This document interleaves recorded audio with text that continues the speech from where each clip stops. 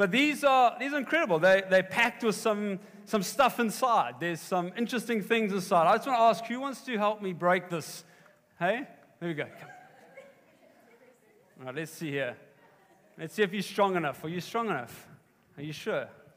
Okay, let's go for it. Let's put it. Yay! What's inside there? What's that? Hey, what is that? It's a wolf that you can make. A wolf thing you can make. A joke. And a joke.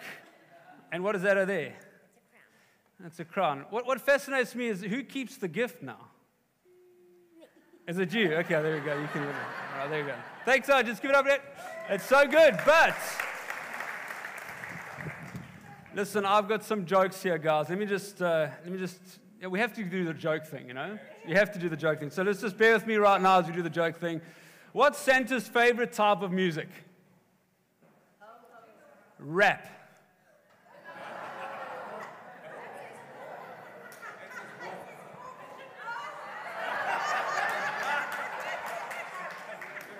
Lauren, can you help me back there? Let's quickly change the spelling. Oh, my word.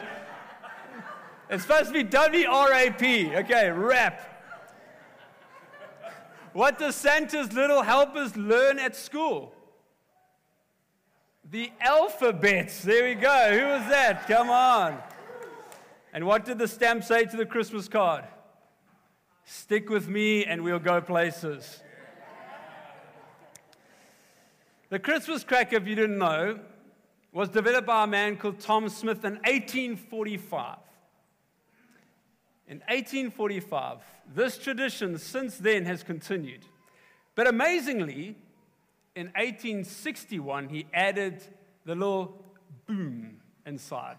That little strip that you pull, he added in there. Why? Because he launched this new cracker, which he called Bangs of Expectation. Bangs of expectation, which it is. It's like as you pull it, there's stuff inside, and, well, I always get confused. Who actually keeps the gift? Like, is the person giving, like, come and join me, or is it the person that is joining you? I don't know. But all I know is that around the McKinley Christmas table, our family and friends would gather, and we'd have this incredible time. We would feast, we'd celebrate, we would joke. We'd have incredible moments of just celebrating as a family around the Christmas table. But if I was to ask everyone at the table if they would use the word peace to describe their lives, I know that for many they would probably have used the words rushed, anxious, depressed, weary, chaotic, or fearful. A moment of celebrating around the table can be a distraction from what's really going on, but I know that all the gifts, the laughter, the festivities will end, and I will wake up in the morning and be faced with my realities. And as we continue in the Christmas season, as we continue even celebrating this incredible time of the year, and maybe we are caught up with the celebratory moments of feasting and presents and family and everything else that comes with Christmas, I want to ask you the question, can you say that you are at peace? Can you say that you truly are at peace? As we continue today with our Christmas series, He is Called, let's read the portion of Scripture that we have been reading up until now. I'd like to welcome Jasmine. She's going to read for us Isaiah 9, verse 6.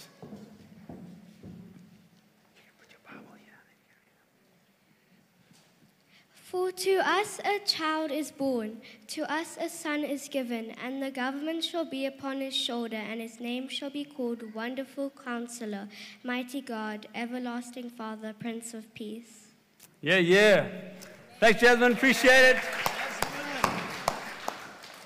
What I love about today's topic for Christmas 2023 is that with all the wars and conflicts raging in our world, people choosing sides, people marching down streets, we can come to this one day, today, and read a portion of Scripture and touch on the subject of who ultimately is the Prince of Peace.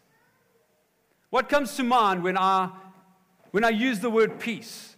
I know what comes to my mind is I have a picture of two lovers if I can use that term, standing together in the middle of a tornado.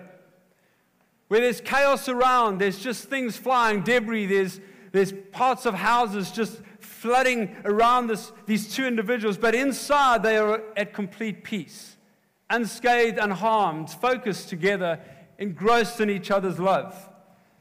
And I believe that even today we find ourselves in a world that is out of control. Things are flying around everywhere, accusations, comments, people, bombs are being dropped in places, and yet people are being destroyed and broken, but yet we read a portion of Scripture which calls us to look today upon the one who's called Prince of Peace. The one who ultimately brings peace to our land, to our hearts, and ultimately for us forever and ever. This picture reminds me of a carol we sing called Silent Night, Holy Night. All is calm, all is bright. But what is happening behind the scenes in this moment of this carol being sung is not silent. It's not holy. It's not calm or bright, but rather noise, deafening confusion, sinfulness, where all is out of control, where darkness is all around. Silent Night was sung about Jesus in the manger, but you must realize that all around that manger, it was chaos, darkness, confusion. Why? Because Herod was out to kill all the firstborns. Could you imagine having a newly born baby fearing for your life or fearing for the life of your child, waiting for a knock at the door as the soldiers were commissioned to find all the first newborns and to slaughter them? This is the moment when we sing Silent Night, all is holy night, all is calm and all is bright. Actually, that calmness, that moment is found in a place of peace because Jesus is there. Everywhere else, there is no peace. The Prince of Peace, I want to remind us today, is not found in a baby in a manger, but Jesus sitting on a throne. That's where the Prince of Peace is. That is where we look to. We don't look this Christmas season to a baby in a manger. We look to one who is seated on the throne, the one who rules and reigns for all eternity. And Isaiah, 700 years before this moment in history, is not wanting us to get caught up with the cuteness of this helpless baby, but he's wanting our eyes to be fixed on the one where all government is on his shoulders, the one who stands secure, the one who is seated on the throne, the one who conquers sin and death, the one who we call our Savior and Lord. That's what Isaiah is helping us in Isaiah 9 verse 6. We cannot just end in verse 6. We have to continue, and I'd love to continue in verse 7 today. Of the increase of his government and of peace, there's that word again, there will be no end. Don't you love that? Oh man, there is no end. It just continues and continues and continues. On the throne of David and over his kingdom, to establish it and to uphold it with justice and with righteousness from this time. Which time? This time. Our time. The place you find yourself in right now. From this time forth and forevermore. The zeal of the Lord of hosts will do this. You see, our peace is not found in a breathing technique, or a body posture, or even finding the perfect environment like on top of a mountain or going to a retreat somewhere in the middle of nowhere to escape it all. No, but rather peace is found right here, right now, because Jesus is present. You all look at me going, what are you talking about? You see, the world would lead us on this journey of trying to find peace in different spaces. Try and find peace outside, out there, out of the chaos, out of the confusion. But ultimately, our peace is not in a destination. Our peace is in a person, Jesus. That means in the conflict, in the hardship, in the environment you find yourself in right now, you can find peace. A peace that is supernatural. A peace that is not dictated by world affairs. A peace that is not dictated by financial success or the lack thereof. It is found because Jesus is present. Ephesians 2 verse 14 says, "For he himself is our peace." Isaiah 26 continues, you will keep in perfect peace all who trust in you, all whose thoughts are fixed on you. What's interesting is that in the original Hebrew text, there was no word for the word perfect. The word perfect wasn't used.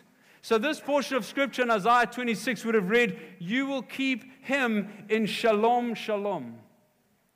The word in Hebrew for peace is shalom, and it would repeat itself, shalom, shalom. It would re-emphasize the importance that there's a perfection around shalom, that we need to re-emphasize it again.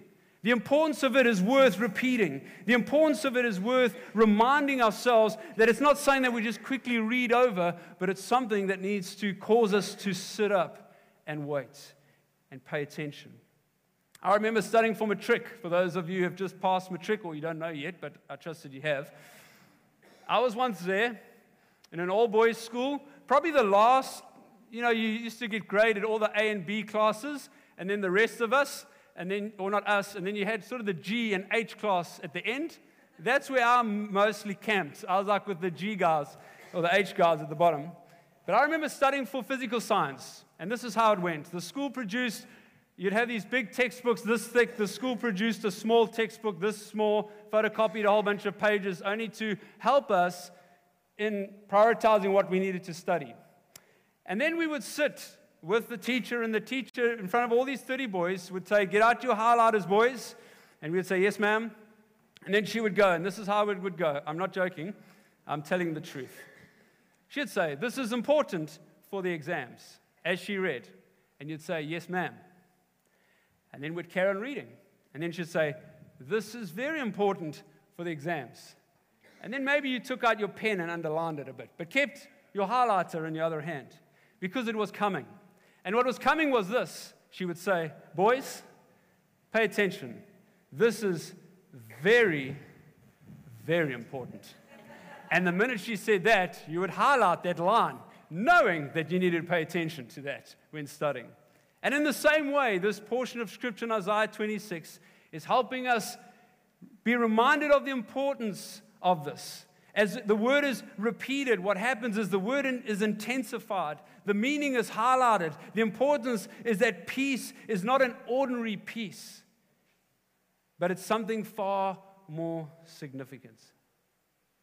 The steadfastness that we read of in Isaiah 26 refers to an unwavering trust and devotion where the mind remains anchored to the Lord regardless of circumstances. It involves fixing our thoughts on His character, on His promises and truth, even when faced with trials of uncertainty. Today, I'd like to remind us that in Christ we discover three expressions of peace. And the first one is this: in Christ we discover upward peace. Once we have peace with God, we are ready for real peace within. Let me say that again. Once we have peace with God, this peace, then we are ready to have peace within. Often people will say, I need to sort out my life before I come to God. I need to sort out the problems in my life before I come to Him. And I want to say, no, exclamation mark, exclamation mark. It's the other way around. You first come and you sort out your peace with Christ, with God Himself, and then you are able to address the remainder. You might be sitting here saying, hey, Mark, I know God, I'm a follower of Christ, but ultimately, I'm not sure if you had to say today, if I was to walk out of this building and find myself in hospital on my deathbed, will I truly say that I'm at peace with God? And I want to encourage you this afternoon, won't you put your faith in Christ again? Won't you be reminded again that above all things, the greatest peace you can ever have is the peace that you have with the Lord Almighty. Romans 5 says, therefore, since we have been justified through faith, we have peace with God through our Lord Jesus Christ. The greatest need for peace in our world today is an upward peace, a peace with God. Number two, in Christ we discover inward peace. Once we have peace with God, we are ready for real peace within. Real peace within. You might be sitting here and you're saying, hey, I'm not sure if I can I have inward peace. I'm not sure if I've even activated something of this peace. I'm not sure if I truly understand how to press into something of this peace. I want to read to you John 14, verse 1. And it's a simple portion of Scripture. Do not let your heart be troubled. What do you mean? Well, do not let your heart be troubled. There is an important element in this sentence which can be overlooked. Jesus uses the word let. He uses the word let. Don't let your heart be troubled. The problem for the believer is that he lets his heart be troubled.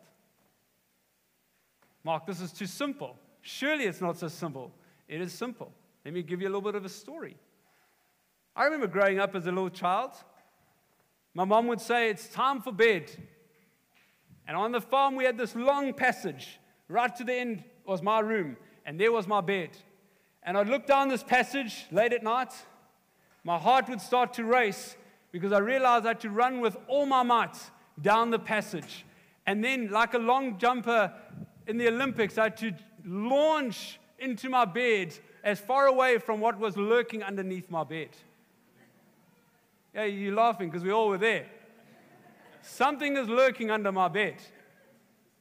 And what would happen, I would launch, and then as I'd hit there, I would pull up the duvet right up to here because I had worked out that whatever that was under my bed, this was too hard for it to penetrate. So everything else in my body, it was a bit more tender. So it's a funny little story as a child would, but ultimately it's what happens in life. We let ourselves believe something.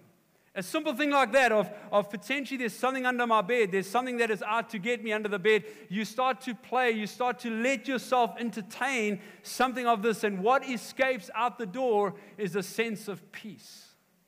Because we allow fear to get in. What's going to happen next year? Oh my word, will I have a job? Well, maybe the economy might tank. Oh my word, what is going to happen with interest rates? Oh, please let it plummet. No, it might go up. Oh, there's something under my bed. I'm letting the narratives of our age invade my world. John 14, verse 20 says, peace I leave with you, my peace I give to you, not as the world gives, do I give to you. Such an important portion of Scripture. The world would say, you want peace? Just spend some money. You want peace? Go on that holiday. I'm not saying those are all bad things. I'm just saying that those aren't the things that ultimately will give us the peace inwardly that we are looking for. It carries on and says, let not your hearts be troubled, neither let them be afraid. Jesus repeats his peace. He says it twice again in this portion of Scripture. He says, peace I leave, my peace I give. Whatever is worrying you today, whatever is causing you anxiety, it's not from God. He did not want you and I to live without an inward peace. And my last point is this. In Christ we discover outward peace. The third kind of peace we need to be aware of is a peace with people around us. We are called upon as Christians, and if you're not a Christ believer here, I would love to call you to something of this, but ultimately Christ calls us to be people that are peacemakers, arriving in environments of tension and brokenness, and ultimately being the ones who issue the change that is needed through our love and our acceptance and the incredible peace that we live with to be able to be sent out into the world that we live in.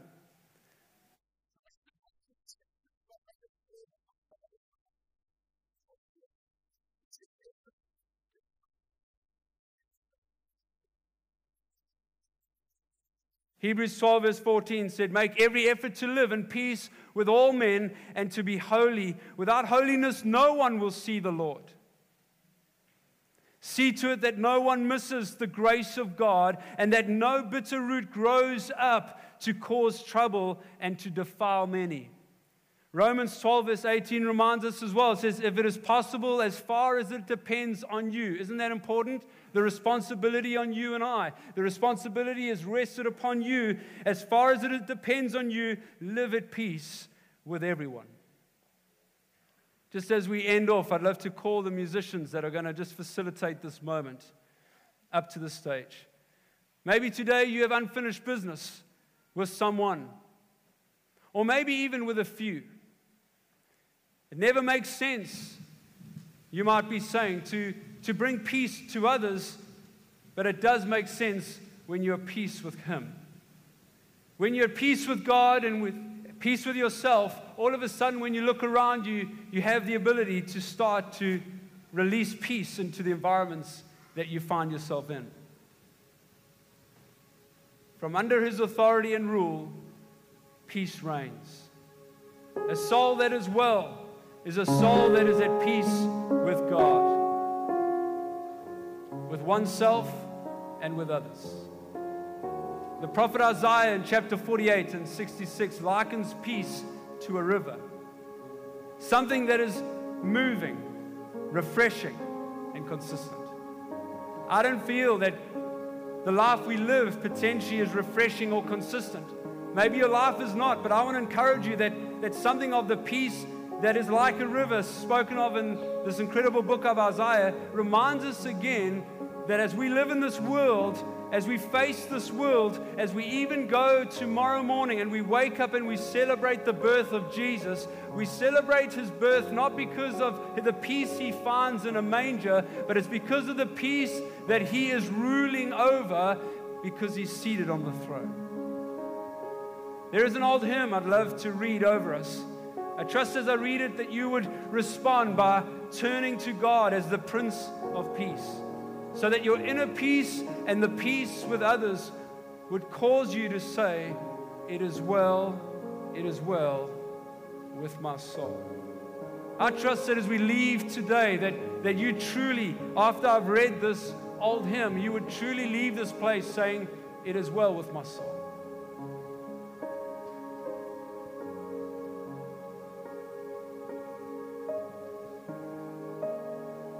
When peace like a river attendeth my way, when sorrow like sea billows roll, whatever my lots, Thou hast taught me to say, it is well with my soul. Though Satan should buffet, though trials should come, let this blessed assurance control, that Christ has regarded my helpless estate and hath shed His own blood for my soul. It is well with my soul. It is well with my soul. My sin, oh the bliss of this glorious thought, my sin not in part, but the whole, is nailed to the cross.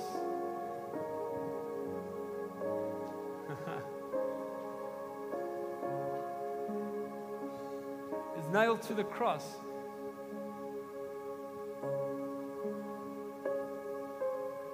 And I bear it no more. Praise the Lord. Praise the Lord, O my soul. It is well with my soul. It is well with my soul.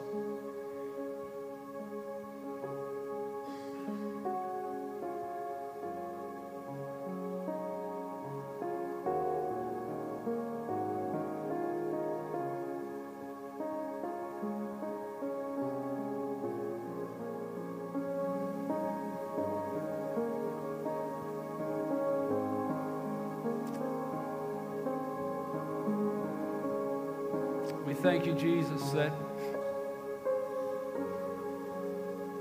we come before you this afternoon.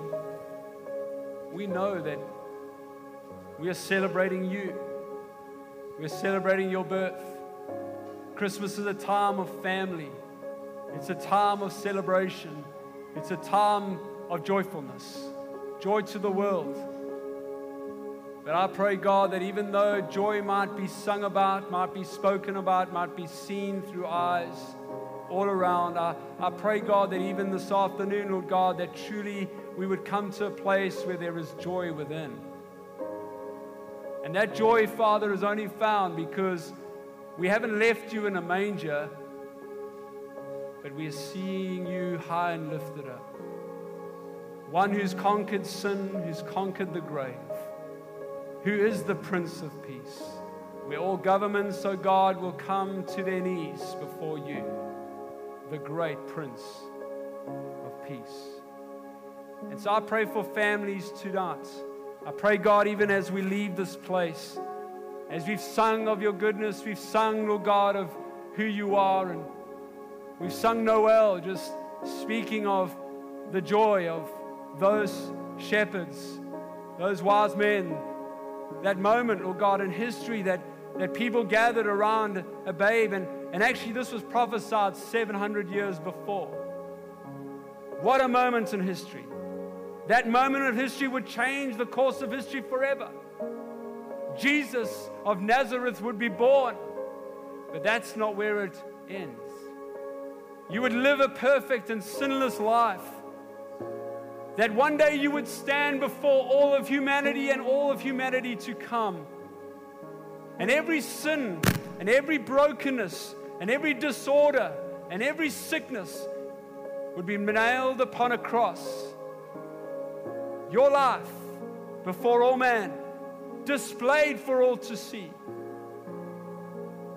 Butchered, harassed, accused falsely, but yet you stood crucified, buried, and on the third day you rose again. Why? Because Isaiah 700 years before would speak of a babe who does not remain in the manger, but a babe who would become the one that all governments would be rested upon his shoulders. And so I pray even today that as we leave this moment together and we continue to celebrate, that we would ask the three most important questions. Do I have peace with God? Do I have peace with myself? And do I have peace with others?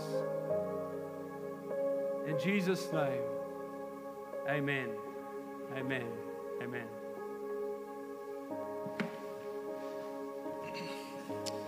Thanks so much, Marc.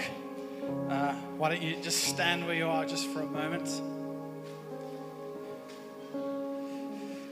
Fantastic message, and I pray that we all have a moment before a meal, after a meal, sitting around with family where there's that moment of quiet, which is also a moment of peace, right? When everything's just quiet and you experience just a fresh love and grace of God on your life as He makes Himself real to you again this festive season. I really want to thank you guys for taking time out to come and join us to celebrate together. Thank you to Marc and the team and others who just served and helped set this up. It's a real sacrifice, but we appreciate it. Jasmine, well done for that reading. That was amazing. And if you want to join us on Sundays, don't come next Sunday. We won't be here. But we'll be meeting again from the 7th of Jan. So feel free to come along and join us. It'll be great to have you here. And on your way out, kids, there is going to be a candy cane for you.